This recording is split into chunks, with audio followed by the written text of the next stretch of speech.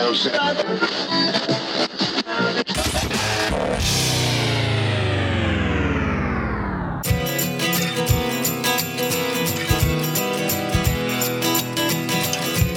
right, welcome back. Welcome to another episode of the Guys Telling Stories podcast. I'm Rich Douglas. I'm Bill Easton. And I'm Sean. Hey, Rich, hey, are you ready? I'm ready, man. I'm ready. It's football season. Are you ready? Oh, I'm ready. Are you ready for some football? I know. I love football season. I love fantasy football. And we have a fantastic guest today, Christopher Harris, who we're going to talk to. And he kind of lives in that world. And he really knows his stuff. He's an expert. Yes, he is. But before we get to that, guys, just want to encourage you to follow us online. If you haven't been over to our Facebook page, give us a little like over there. We also have an amazing Twitter page, and we're on Instagram and Snapchat as well. So please take a moment to head on over to our pages and follow us on social media. And as always, head over to guystellingstories.com. We got a lot to see, a lot to do, a lot to click on. One of the newest things we got going on, pretty exciting, it's Amazon Prime Music. Your music collection just got a lot bigger. Over 1 million Prime songs. Some great features include no interruptions, unlimited skips, no ads, really everything you want from a music library without any of the annoyances. So head over to guystellingstories.com, click the Amazon Prime Music banner, and get a free 30-day trial. Yeah, it's free. If you don't like it, you cancel. It doesn't cost you a thing. And if you click on it, we get a cut of that. Believe it or not, it actually comes with a free 30-day Amazon Prime membership. So you also get access to all Amazon Prime Video has to offer and free 2-day shipping on Amazon purchases. Yeah, so check that out over on our website. And as always, too, when you shop on Amazon, think Guys Telling Stories first and click on our Amazon link. Rich, I'm excited about my Try at Home. And by the way, for those of you that don't know, Try at Home is just simple products that we have purchased on Amazon and use in our daily, weekly, monthly lives. Yeah, and if you want to check them out, we put up some cool videos, some memes, some pictures, and you can click on the Try at Home tab. And if you like what you see, we get a cut of that. That's true. Rich, you got to go first. Our guest today, Christopher Harris, he has a new novel coming out, War on Sound.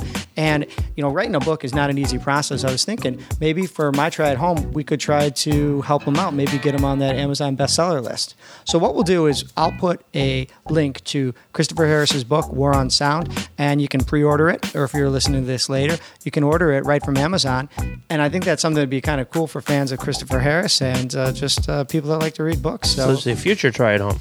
Yeah, so head to our website, check out Try at Home, and click on the War on Sound tab for Christopher Harris's new book. And when you're done with that, for your fantasy football draft, click on the remote-controlled fart machine. What? For those of you that do fantasy football drafts, there's always a guy that takes it way too seriously. It takes the full amount of time to make a pick, and the picks are ridiculous. This is perfect, because it at least makes everybody happy when you have this remote control fart machine. You just kind of duct tape it to the bottom of his seat, and as he moves around or gets up for picks, and you just make a little different noise. Oh, this is great. Yeah, I bet you if you do it to that guy, Bill, at your fantasy draft, we're probably going to take him to like round 4 or 5 just to figure out. I hope so. Who it is and where it's coming from. Oh, I love it. That was a great Try at Home. It's under $20, Rich. Why would you not spend that $20 on a remote control fart machine? All right. Okay, let's get to our guest today, Christopher Harris. Bill, I gotta say, I'm a little nervous. Oh, come on! He's just fantasy football. We get fantasy football talk with this guy. This is one of our first podcaster interviews. Chris has his own Harris Football podcast, and I started listening to it about a year ago. He's a smart guy. He uses a lot of big words. Big words get me in trouble. So at least you're you have a little advantage here. Your words are bigger. I was an English major. I know big words, but he has a. Come on, it's football. He'll be fine. I hope so. One of the stories I'm hoping he can share with us too is about a year ago he left the worldwide leader of sports, ESPN, and he started his own fantasy football podcast and website, Harris Football, and then. I think hopefully we get into this too. He has a new podcast called the Juggernaut Podcast, and that's more of like a cultural one where he's interviewing everybody from writers, film directors, musicians, and it's just there's so many stories to tell. I'm pretty excited to talk to him. You okay? You gonna make it? Yeah, I'll be okay. He just a little nervous. You'll be fine. All right, guys. Well, let's do this then. Let's give Chris a call. Chris, welcome to the show. Hey guys, thanks for having me on.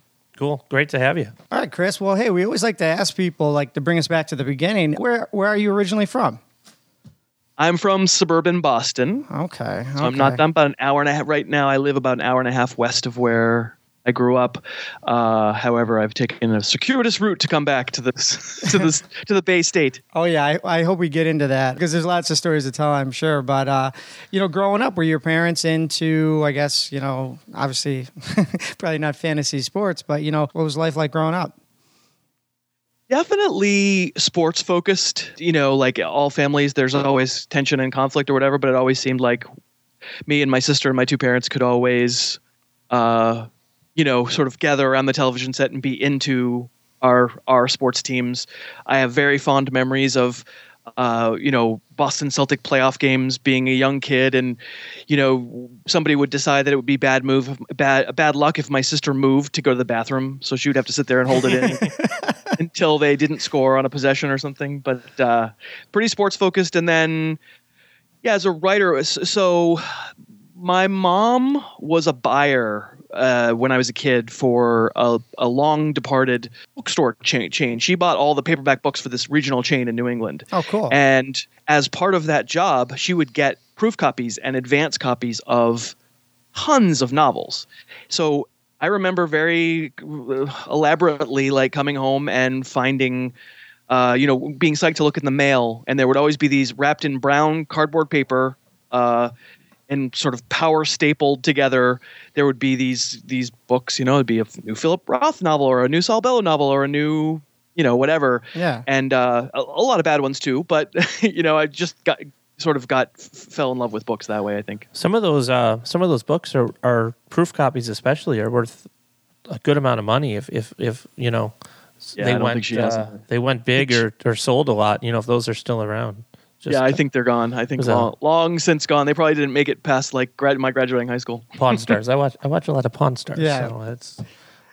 for me, when I was sitting around with the family, with some of those earlier sports memories, I remember specifically we're recording out of Buffalo, New York, and the Bills were going to their first Super Bowl, very, very famous or infamous Super Bowl. You were alive? I was alive, yeah.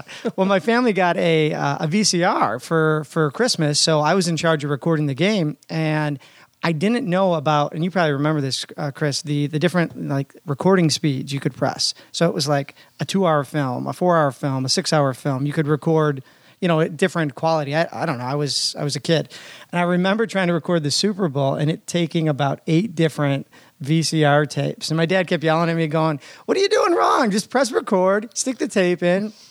And by the end of the game, he didn't care whether we had it taped or not, with wide right and everything. But it was definitely one of those sports memories growing up. What about you, Bill? Did you was it football for you? Was there a particular sport that you recall? I'll do the same Super Bowl game. I was at a local community college studying school, and they had a big screen TV that we had access to. And we're underage, so we were trying to do something a little bit different. So we took the big screen to Subway and set it up. And we became friends with the guy over the years before. And he goes, "Yeah, I got no way to watch the game. If you guys bring in a TV, you guys eat for free during the game." So I brought this giant big screen over, and we set it up at Subway and brought in wine coolers. It was great. What a cool memory. Again, I wish the game would have turned out different. Is Chris here? Did we lose Chris? No, you're still here, Chris. Yeah, I am. I'm here. Did you play football? I did in high school for a little bit, and then it wasn't really my crowd. I wound up playing tennis throughout high school. That was much more my crowd. Played a little bit of basketball, like was on the freshman team of basketball, was on a couple years worth of football, but I like the game and I didn't so much like the people who played the game. Yeah. It's just a lot of knuckleheads. So I felt like I sort of found my people with the tennis team, and so I played that throughout, all the way through. Decent tennis player? Yeah, I think I was okay. I think I was pretty good. And we were good. I think we made like semifinals of states one year, my senior year, and then I went off to school and discovered hockey and became a hockey goalie all through college. Oh wow, good for you. Yeah, a goalie. How do you just become a goalie? Like there's Well, I mean, flexibility and I'm a pretty good athlete, but Okay. I think mostly though it was Cornell, so I know a little bit about upstate New York, yeah. and very, very good PE there, very good physical education programs. You can find almost anything, and they have like, as long as you take 2 semesters of PE or I don't know at the time, then it could be pretty much whatever you wanted. Like I took rec golf. As long as you played like 9 holes of golf on the university golf course, like 10 times in a semester, you're good. You passed. That's awesome. And they had hockey, and so I remember just one day going in the first day of rec hockey for a class, and they had the old goalie pads sitting there, and everyone was like, "Well, we need 2 goalies, or we can't have a class." And eventually, I was like, "All right, well," and it turned out I was pretty good at it. Good. Moving ahead a little bit in time, kind of take us back to college a little bit. What's your background there in terms of journalism, fantasy sports, writing, a little bit of everything? So let's see. I mean, I played fantasy sports all through probably junior high and high school, certainly at least high school. And we played. It was a good way to stay in touch. So I played throughout. I've played forever. There wasn't such a thing as a person who did that for a living. So Absolutely no, of course, not. I Yeah. wasn't thinking about that. I have no journalism background. I do not proclaim to have a journalism background. The typical reporter tasks, the things that reporters have to do, make me sick. I would never ever want to have to talk to athletes for a living. Here goes. I don't necessarily have intrinsic contempt for athletes at all. I think they're just sort of not that interesting as intellectual creatures. I've definitely at my time I had ESPN for 8 years. I certainly met some who I felt otherwise about, but mostly I did not. Yeah, the majority. And so having to like suck up to them and to get the good quotes to be their pal, that just feels like the worst thing in the world. And I'm much more a sort of go off on my own and write a lot of stuff in a closet somewhere, secretly. Write a novel when no one's looking kind of guy. So I always wanted to be a fiction writer. I didn't have the courage of my convictions to study that undergraduate. I was a economics and political science major. Okay. And I wound up getting an MBA like 1 year out of school. And then I went back to the University of Texas and got an MBA. Obviously not exactly being true to my wishes to be a fiction writer. I'm writing literary fiction. I'm not going to make a living at it. At least not a living that I want to make, where I can actually eat food and stuff.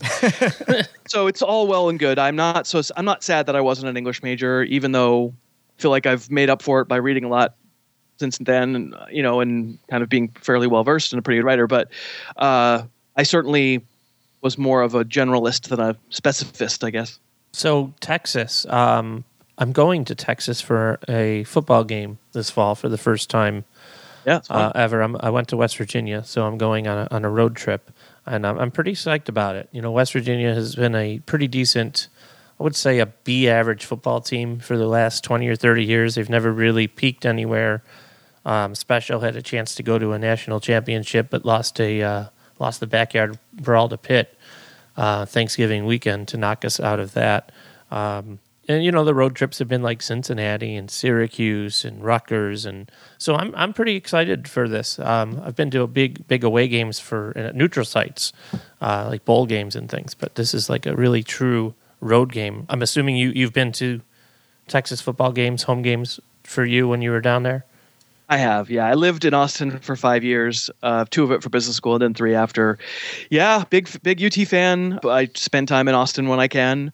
I still have probably my best friends in the world live in Austin. And I, love UT sports, and went to basketball games this winter. It was the first Shaka year. That was fun. The football games are something else. It's a lot of people, and there are a lot of burnt orange, and pretty fun. Hopefully you go on a day that's not like blisteringly hot, because it can be really hot. It's mid-November, so hopefully, like I said, hopefully you go down. Yeah. Like I said, hopefully you go on a day that isn't blisteringly hot. It probably won't be, but who knows? Yeah. Yeah, it's great. It's fun. Well, Chris, you mentioned you have like a long story in terms of getting to where you're at today. I can't wait to get to talking about Harris football. But some of the guests we have on the show are in the startup world, entrepreneurs. Did I hear you had a little experience with that before your time at ESPN? I did. Right out of business school, my buddy Doug and I started a company that did a few different things. sort of like web related stuff. And, this is nascency of the web. And I would say, we gave it a good college try, but I know he was a little bit older than I, and he, I'm sure, rolled his eyes at me constantly because I was, young and full of piss and vinegar. But, we made a living for a few years, but I wouldn't say we were a big old success. And basically, after the end of that 5 years, I got to the point where I couldn't handle the heat in Texas anymore, and that was where he was going to be. And so, no, I went back to Massachusetts. I couldn't do it. And then I wound up working for some small companies. I was a creative director for a small ad agency. I was like number 3, like a producer at a web.com startup kind of thing. So definitely had boards of director that I had to give reports to, and clients that I had to schmooze and make sure we're happy, and definitely have done the small business thing before. And when I basically I never really intended to leave small business. Mostly I just decided that I never wanted to have a real job ever again. What's that interesting? Hopefully there's an interesting like courting process to get you to a job like ESPN, like how do you go from being back in Massachusetts to working for the worldwide leader of sports? Yeah. So, okay. Then I went back to school again. Basically the point at which I decided no more real jobs for me. I went back to school again, and this was for an MFA in creative writing, in fiction writing. Oh, so nice. I'm one of those very common dual threat MBAs, MFA in creative writing. Not another one. I know. Finally feeling as though, I always knew I wanted to be a fiction writer. What the heck? I don't really like real jobs. University of Massachusetts will pay me to go to school. Pay me via a teaching assistantship. It's a slave wage, but at least it's money, right? Right. And so I did that. I went back to school, and I figured it beats working, and I'll figure something out.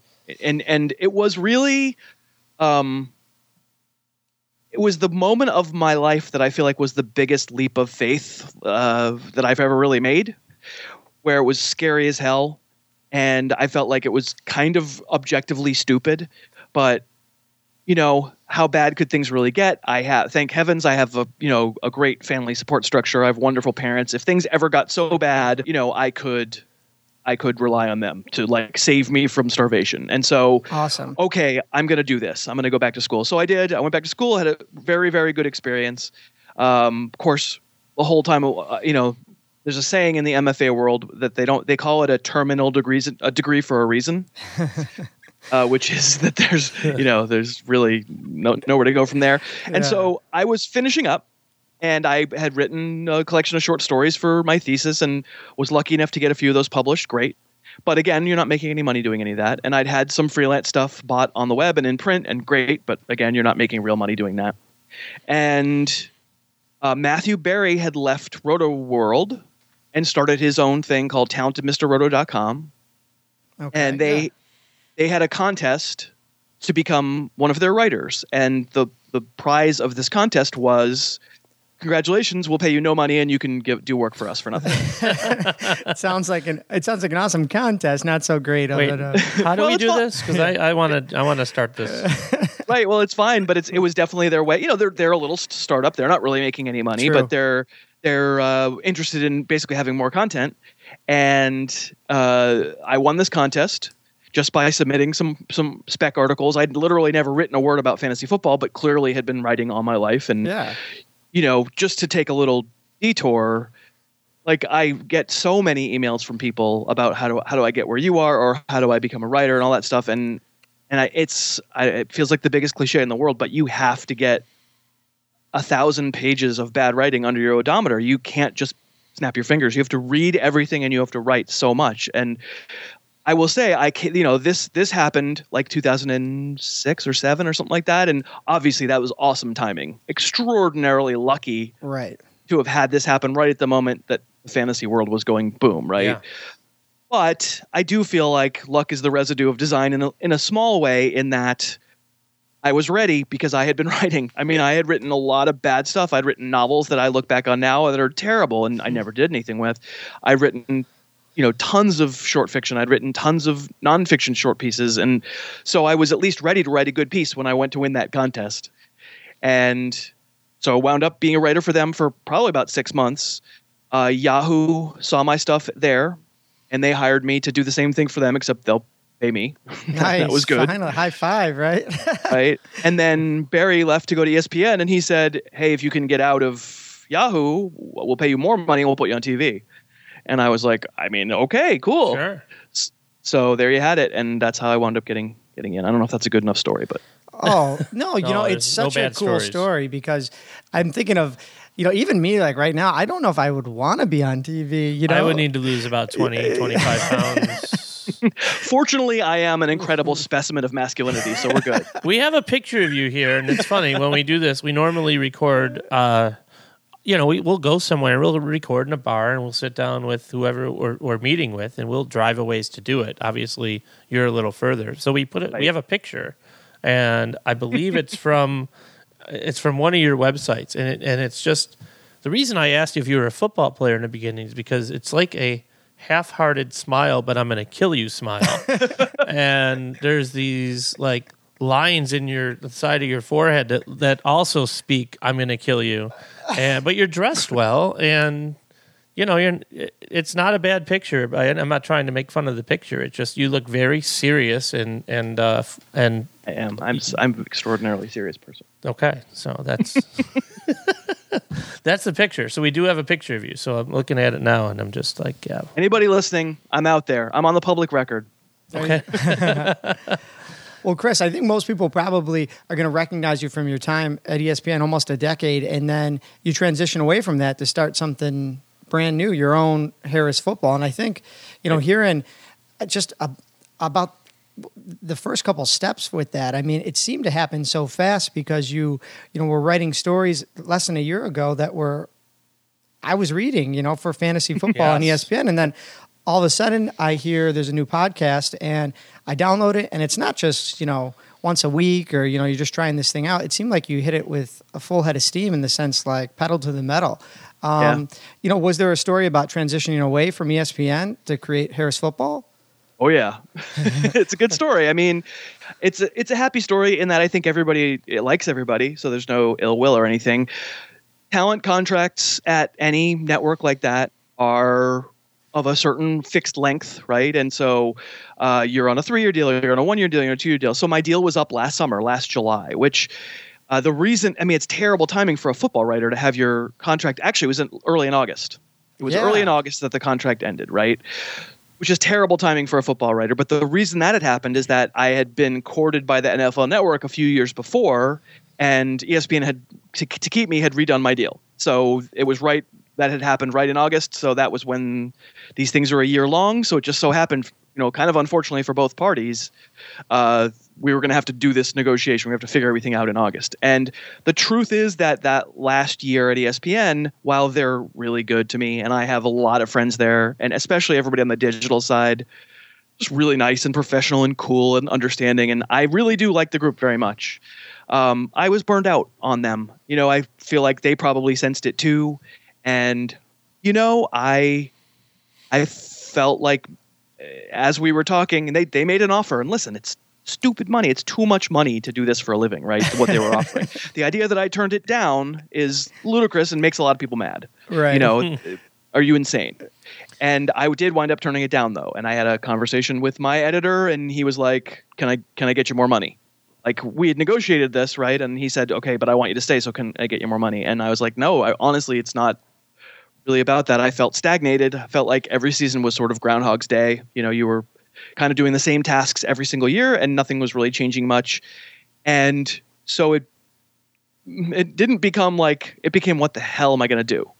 Yeah, but like pretty quickly, because like you said, it's the worst possible timing. If you wanted to, like most people, take a couple of months off, get your affairs in order, maybe go travel a little bit, you missed this whole season. So instead, I get a little notification that you have this brand new brand going immediately. So for the people that are familiar with that, your fan support is off the charts in terms of the Kickstarter program, which I'm sure we'll get to soon.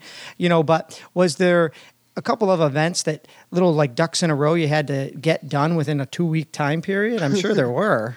A website for one, right?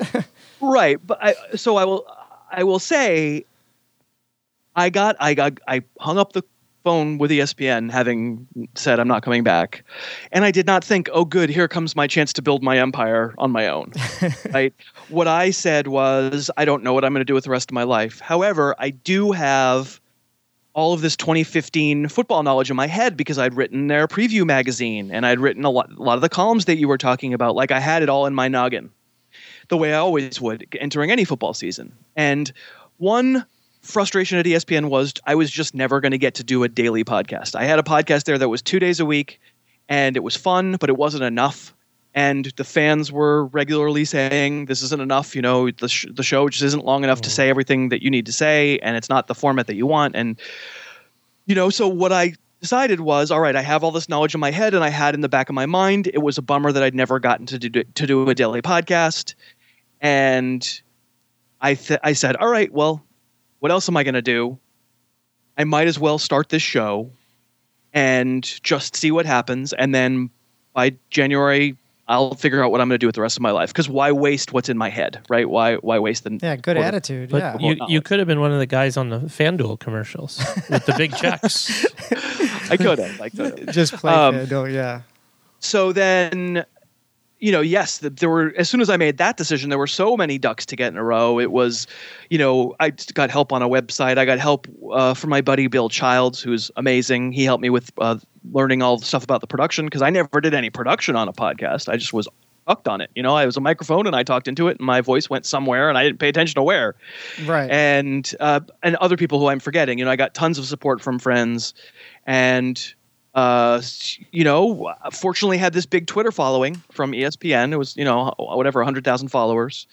And I made a first show and I put it out there. And, you know, the only way it was ever going to work was going to be as a daily podcast. I knew that, like, because that was the thing that I had not done previously.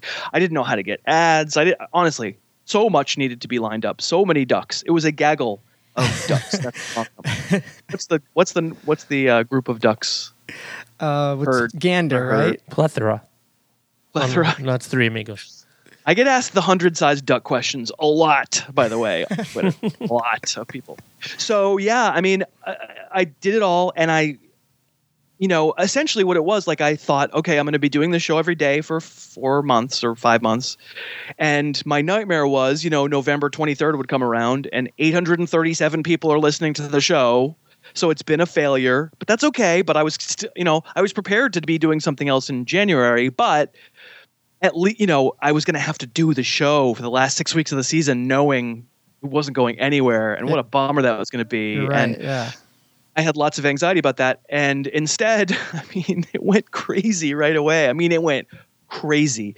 You know, I was talking with an ad broker and they were like, well, listen, if you get to this level of listens, that's when we can start selling your ads, because people, you know, that companies want a certain number of impressions or else it's not worth their while. And, you know, within a week, they were like, okay, so we're bumping up the impressions to 30,000 a show. And suddenly it became real money, and suddenly it became, it's absolutely crazy that this happened. And I'm so grateful. Like you said, the fan base, I mean, turned out to be the MVPs in this whole situation. Oh, absolutely. For those who aren't familiar with Chris and his fans, he has run a successful Kickstarter campaign recently. They make mixtape tribute songs that they send into him, create fan-created Twitter accounts, then tweet as objects, ideas, concepts. They must have the same picture we do. When you describe it, it doesn't sound that sane. It doesn't really sound that sane when you describe it like in the abstract, but it's actually really fun. Well, yeah, because, you know, you want that feedback for someone to go after his dream or to go after something with the idea of, let's see how this goes, and to have it blow up. One of the ways it blows up, of course, is maybe you can support yourself financially, but even if you were getting this fan response and the money wasn't rolling in, I'm sure you would have considered maybe still doing something like this, because it's independent, it's yours, you own it, and that's something similar to your writing, basically, that you could kind of have ownership and celebrate for years to come. I mean, it's a really cool thing that you have going, and it's less than a year old, and right. And certainly I 100% agree that of all the benefits that I'm getting out of this past year, finance is great, but it's not the primary. I totally agree. Yeah. One of the things we can touch on too is you're, an accomplished author. It's not easy to get a book written, let alone published or distribute. I know you have a couple already on the shelf, and you have a new one coming. Is there anything you want to talk about in terms of that new book coming out? It's called War on Sound, and it's my big important novel about the death of rock. It's about a band, basically kind of a contemporary to us right now, rock band of much younger people than myself, who still have rock dreams and who are finding a world that no longer exactly endorses or supports rock dreams. That is not the style of music that is in vogue, and not making anybody any money anymore, really, unless you're the Foo Fighters. So it's a story about this band, basically, and I think it's fun, but it's also a lament about kind of where we are in terms of music. It's not my favorite time for music ever. So it seems like a lot of the stuff that you've done, especially recently, you have been pretty successful. Was there any failures along the way that you want to mention, or anything that happened that was discouraging you to get to this point? I mean, I would say from a late career, where I am in my career now for the last decade or whatever, since MFA school, it's been amazingly failure free and amazing, and I'm so lucky. Like, I recognize that good fortune in terms of timing. Like, listen, I get it. I'm not going to be the one who says, no, this is because of I pulled myself up on my bootstraps. There's probably some of that, but a lot of it is just right place, right time, right opportunity. And that has been awesome. Early in my 20s, definitely, like our startup out of business school was, I wouldn't say if we learned a lot, but we didn't really make enough money to be grown-ups. It was sort of like, we did okay, and the thing that I have the thickest skin from, and I'll probably say the thinnest skin from, because it's not any thicker than it used to be, is the fiction world is awful. If there's any fiction writers who are listening, like, I feel your pain. It's awful. And like getting especially for writing literary fiction, it's all you hear is rejection. All you hear is no. The publishing industry just changed after the financial crisis, and there are no more deals for literary fiction unless you have, a giant following. And I have a giant following for something else, and even that really doesn't get me in the door. I have friends who are editors at Random House, who are at the big publishers, and they like my work, and they are psyched when they get my books, but they ain't buying them because they just know they have international, multinational overlords who look at the bottom line and they say, why are you wasting your time on this book that's going to sell 5,000 copies? Like, that's not what we need. Whereas previously, I'm pining for the old days, but there's a lot of parallels between trying to be a rock musician now and trying to be a literary novelist now, because there were previous days where all you needed was a guitar and a song and a dream, and you could legitimately lay claim to maybe making $1 million. Similarly with a literary novel, if you hit it at the right place at the right time, you could sell a lot of copies. It's just not going to happen. So spell check's kind of like auto-tune. Yeah, maybe if we're going to, let's torture a metaphor. Let's torture the metaphor. Yeah, I looked at Bill. I was like, I think that's deep, but I'm not sure if that's deep. But that's where my failures. I wouldn't even say failures. I mean, I think in the last decade or so, I think I've written some really good stuff, and I've had a lot of fans tell me they like the books that I write, but it's never going to be.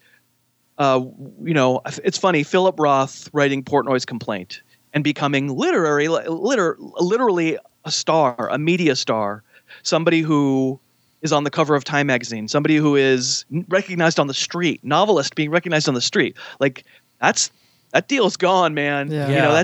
That doesn't exist anymore. I mean, fine, J.K. Rowling, yes, and I'm not trying to say anything bad about Harry Potter, but that's in my mind that's not what I aspire to, and like sort of the literary novelist probably aspires to something beyond that, and that just really doesn't exist anymore. And it's a hard lesson to learn, and you need to learn to do it because you love it and not because there's a ton of gain.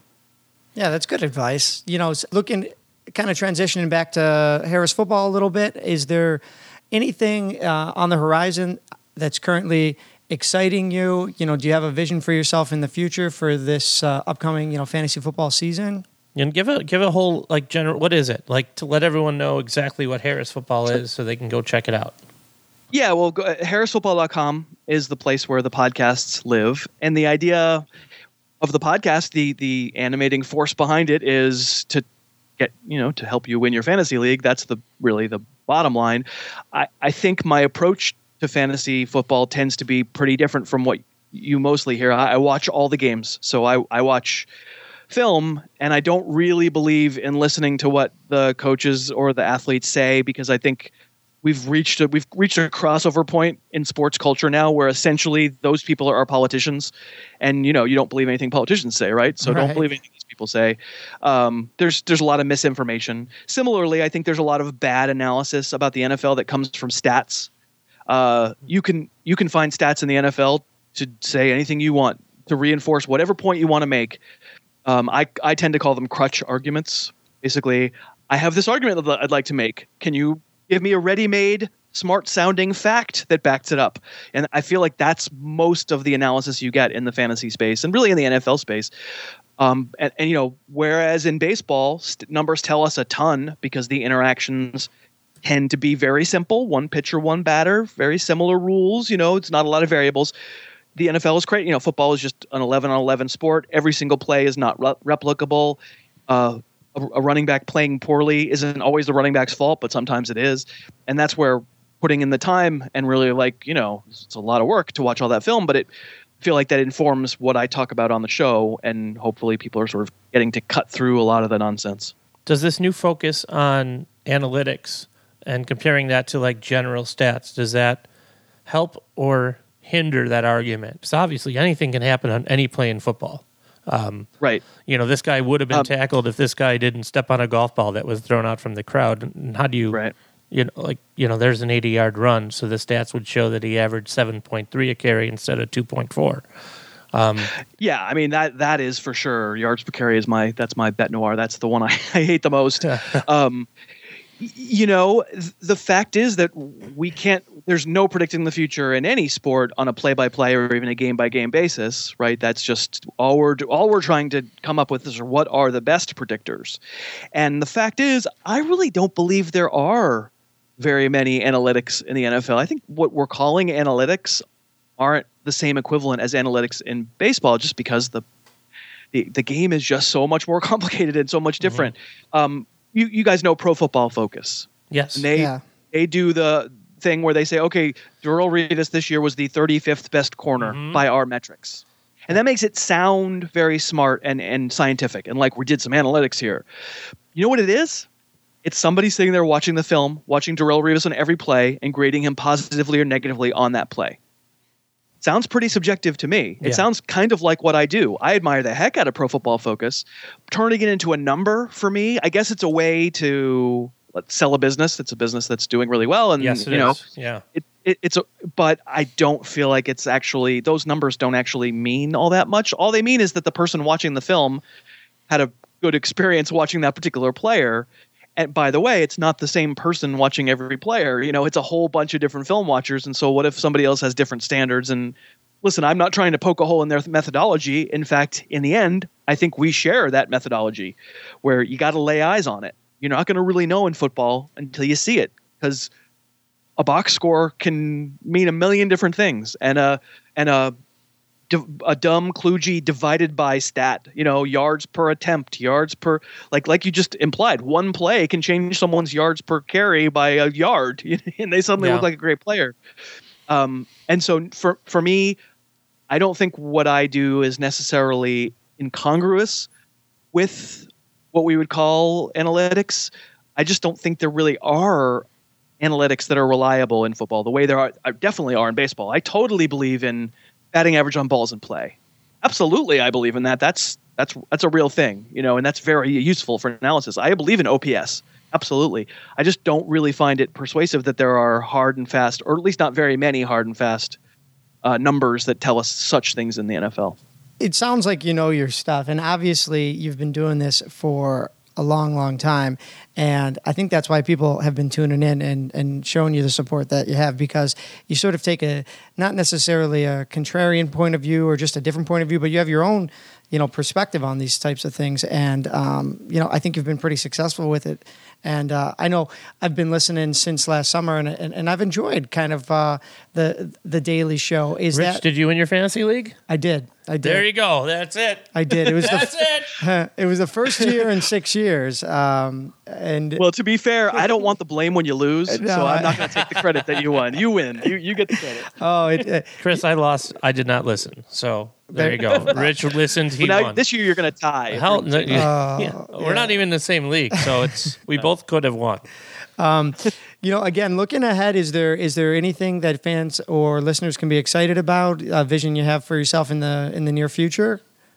Yeah, well, you mentioned the Kickstarter, and that's now over as of the time when people are listening to this. But Yes. what it came down to was for many years at ESPN, they put out a fantasy football preview print magazine. And that's the thing that people buy on the newsstand and carry with them to their draft. And they go down the list and they go, oh, look, or, they read it on the toilet, right? Study. Yeah, let's be real here. Yep. Right. And I wrote all the player profiles for those magazines for many, many years. And obviously this year was like the shackles were off. I didn't have to write it. It was so nice. And one frustration really with the process was that the magazine people just decided this thing's coming out in June. So you got to be done with it in early May. Mm-hmm. And so you got to write a magazine previewing what's going to happen September 7th in early May. And it was always maddening. I mean, there was one year where Aaron Hernandez had a big old picture, his big old photograph in that magazine. And of course, that summer, bad things happened. Yes. So like it was annoying. And so this time around, just having gone through the NFL draft and not having to do that was so freaking liberating. However, I said, so I was in Austin, and I was, I normally live in a pretty small town, and especially like Western Mass doesn't tend to be all that sports oriented, so it's not like I ever get recognized or anything like that. But when I'm in Austin, it happens all the time. I'll be at a bar and people go, "Hey, are you?" It'll happen once a week, twice a week, something like that, which is great. And obviously, the main reason I do this for a living clearly is that. Free drinks. So we did a tweet up. So anybody who was in Austin, I tweeted, I said, or Facebook, I mentioned on the show, like, let's do a tweet up. Anybody who wants to meet in person, let's do it. I'd like to say thank you in person for listening and blah. So we had like 30 people show up. It was really fun. And in the course of the conversation, I said, yeah, I used to write profiles, but, I don't do that anymore. I might do it as part of the business, but it's a lot of work. And the idea of putting in all that work and then finding out that 12 people want to buy it would be a huge bummer. And Tom Morgan, one of the guys there, I'm giving you a shout out, Tom, said, why don't you do a Kickstarter? You can essentially use it as a pre-order. If it funds, if you reach your goal, that will, whatever minimum amount of money you need to make it worth your while to do the work. Great. And then come fall, you'll sell, come summer, you'll sell more copies too. Like once you've exceeded the Kickstarter. So basically we funded like in 2 weeks. It was great. It'll be electronic only. So it'll be digital PDF, and it'll sell just like that magazine sold, except for it'll be a digital version. And it'll be a lot of snark and a pure unadulterated me. And, people can go to harrisfootball.com and find out how to buy it. Are you going to have an update on Aaron Hernandez? I probably am not. I think we can close the book on that story. Use the same picture, just put bars in front of it. Yeah, well, that's one thing. It's not being ESPN. I'm not going to have too many player photos in there, but I feel like that kind of goes along with my sense that essentially they're meat that we root for. So I don't really need to see the pictures of the meat. Go ahead. You guys go run around. We don't need to see your picture. Oh, man. Well, Chris, this has been great. We always like to end with final thoughts or any advice. I know you sort of brought it up earlier. If the guy's meeting you in a bar in Austin saying, how can I get into this sort of career, or just somebody that maybe wants to do a podcast on whatever they're passionate about, any advice you'd give to somebody who hasn't even started yet but wants to start? Yeah, I do get that email a lot.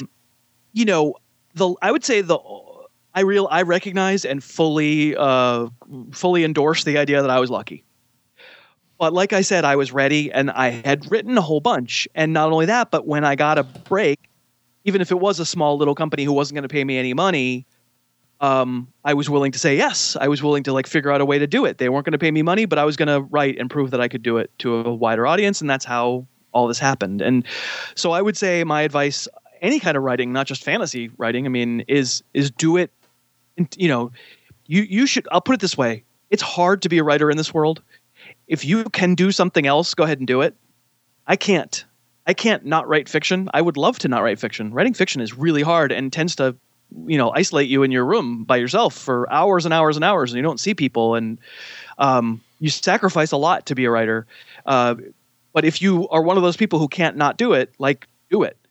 Don't ever stop. Just keep going. You're going to stink at first, and you're going to think it's great, and then 5 years later, you look back and you realize you weren't very good. But you have to get pages on your odometer. And then I would say similarly with a podcast, the barriers to entry are exactly zero. You know what I mean? You guys started a show. You didn't have a giant Twitter following. I started from the upper middle class of podcasting. Let's face it. I had a huge Twitter following. You guys were like, this is going to be fun. Maybe we're not going to make $1 million doing it, but we're going to see how it goes and get better at it. We will, Chris. Give us 240 years. We'll be there. Yeah. Would you guys not agree, though, that that the podcasts that you're cranking out now are better than the ones that you did at the very beginning? Definitely. Absolutely, yeah. There was that barrier where you were basically afraid to try, and not because you were going to fail, but you always know that first, page, that first story, that first episode isn't going to probably be that great. And, with... Oh, you heard it.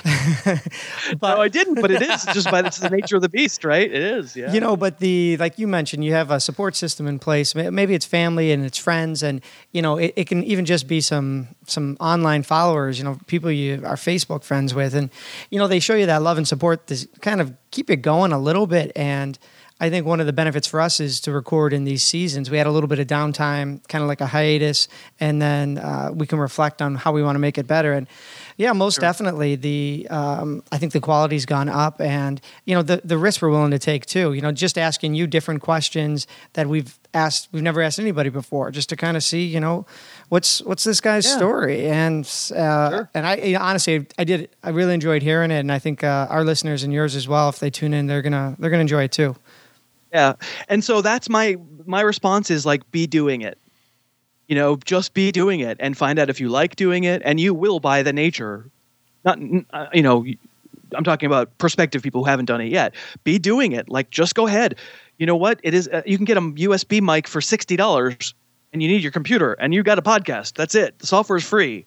Go is my thing. So I am actually starting a second podcast. And again, I recognize I am starting from the upper middle class of podcasts. I think you're above that now. You are starting a lot higher than upper middle. Right. I might be. Yeah. Now I'm starting from the deluxe apartment in the sky. I guess. But this one is not going to be football though, so it's going to be much more of a passion project. It's going to be kind of an arts. People can find it at juggernautpod.com. It's going to be called The Juggernaut, and it's going to be arts. It's going to be about books and movies and TV and music, and going to basically an interview show. Going to talk to people either about their art, about their songs, about their books or whatever, or people who are enthusiastic about an artist of some kind. And that's probably not going to make $1 million, but I know what I'm doing technically, and I know what I'm doing on the air. And my thing is it's been an idea, and it's been something, since I talk a lot about that stuff on the football show, that a lot of listeners have said, I would love to hear you do movie reviews. I would love to hear you talk about your favorite books or whatever. And rather than stew in my juices and say, yeah, that would be interesting, I wonder if I could ever make that a thing, I finally just decided, why don't I just make that a thing, and we'll just go from there. It would be fun to try, and then we'll see. And I recognize my situation right now isn't the same as everybody else's, but I do think there's something to that. And you guys are living proof. You're walking the walk too. It's always going to be more possible to happen and to break big if you actually do it, right? As opposed to sort of just sit around and wish someone would give you the chance. Yeah, no, you gotta pursue all avenues. I know it's interesting that you're trying a new, genre, and you can set up a schedule. I'm guessing that'll work for you with a show like The Juggernaut. You could record weekly if you wanted to, and right. And that could fit. It will be much more like that's right. It'll be much more like weekly or twice a week or something like that. Which, by its very nature, as you guys just know from the podcasting business, you're only going to make money if you have a lot of downloads, and you're only going to get a lot of downloads if you're cranking out a lot of shows, right? And so if you're only putting out intermediate shows, well, this is much more just for fun, right? But still, who knows where things go? Like you said, right. you have grand designs on getting a bigger audience and getting, bigger and better guests. And I would feel the same about my new thing. And I'm a big believer in just doing it. We live in a world now, for all my lamenting about the death of rock and the death of literary fiction, there certainly isn't the death of entrepreneurial opportunity, right? The barriers to entry are just so low. No, not at all. One of our last guests, our last guest of season 1, it was executive director of a startup program here. They call it the Earth's largest. They give out $5 million. So all you need is a business plan and a dream, and like you're kind of saying, the willingness to actually try. So, it'd be so interesting to see where you're at in another year. You know what I mean? Because you're coming up on your 1-year anniversary of starting, Harris football. So I look forward to sort of checking back in with you and seeing where things are at and how you're doing. Awesome, guys. It was really a pleasure. Of course, if I could talk about myself for an hour, good Lord. I mean, I'm there. So, well, we always we'll plug it up front with an intro, but can you tell people where to find you online?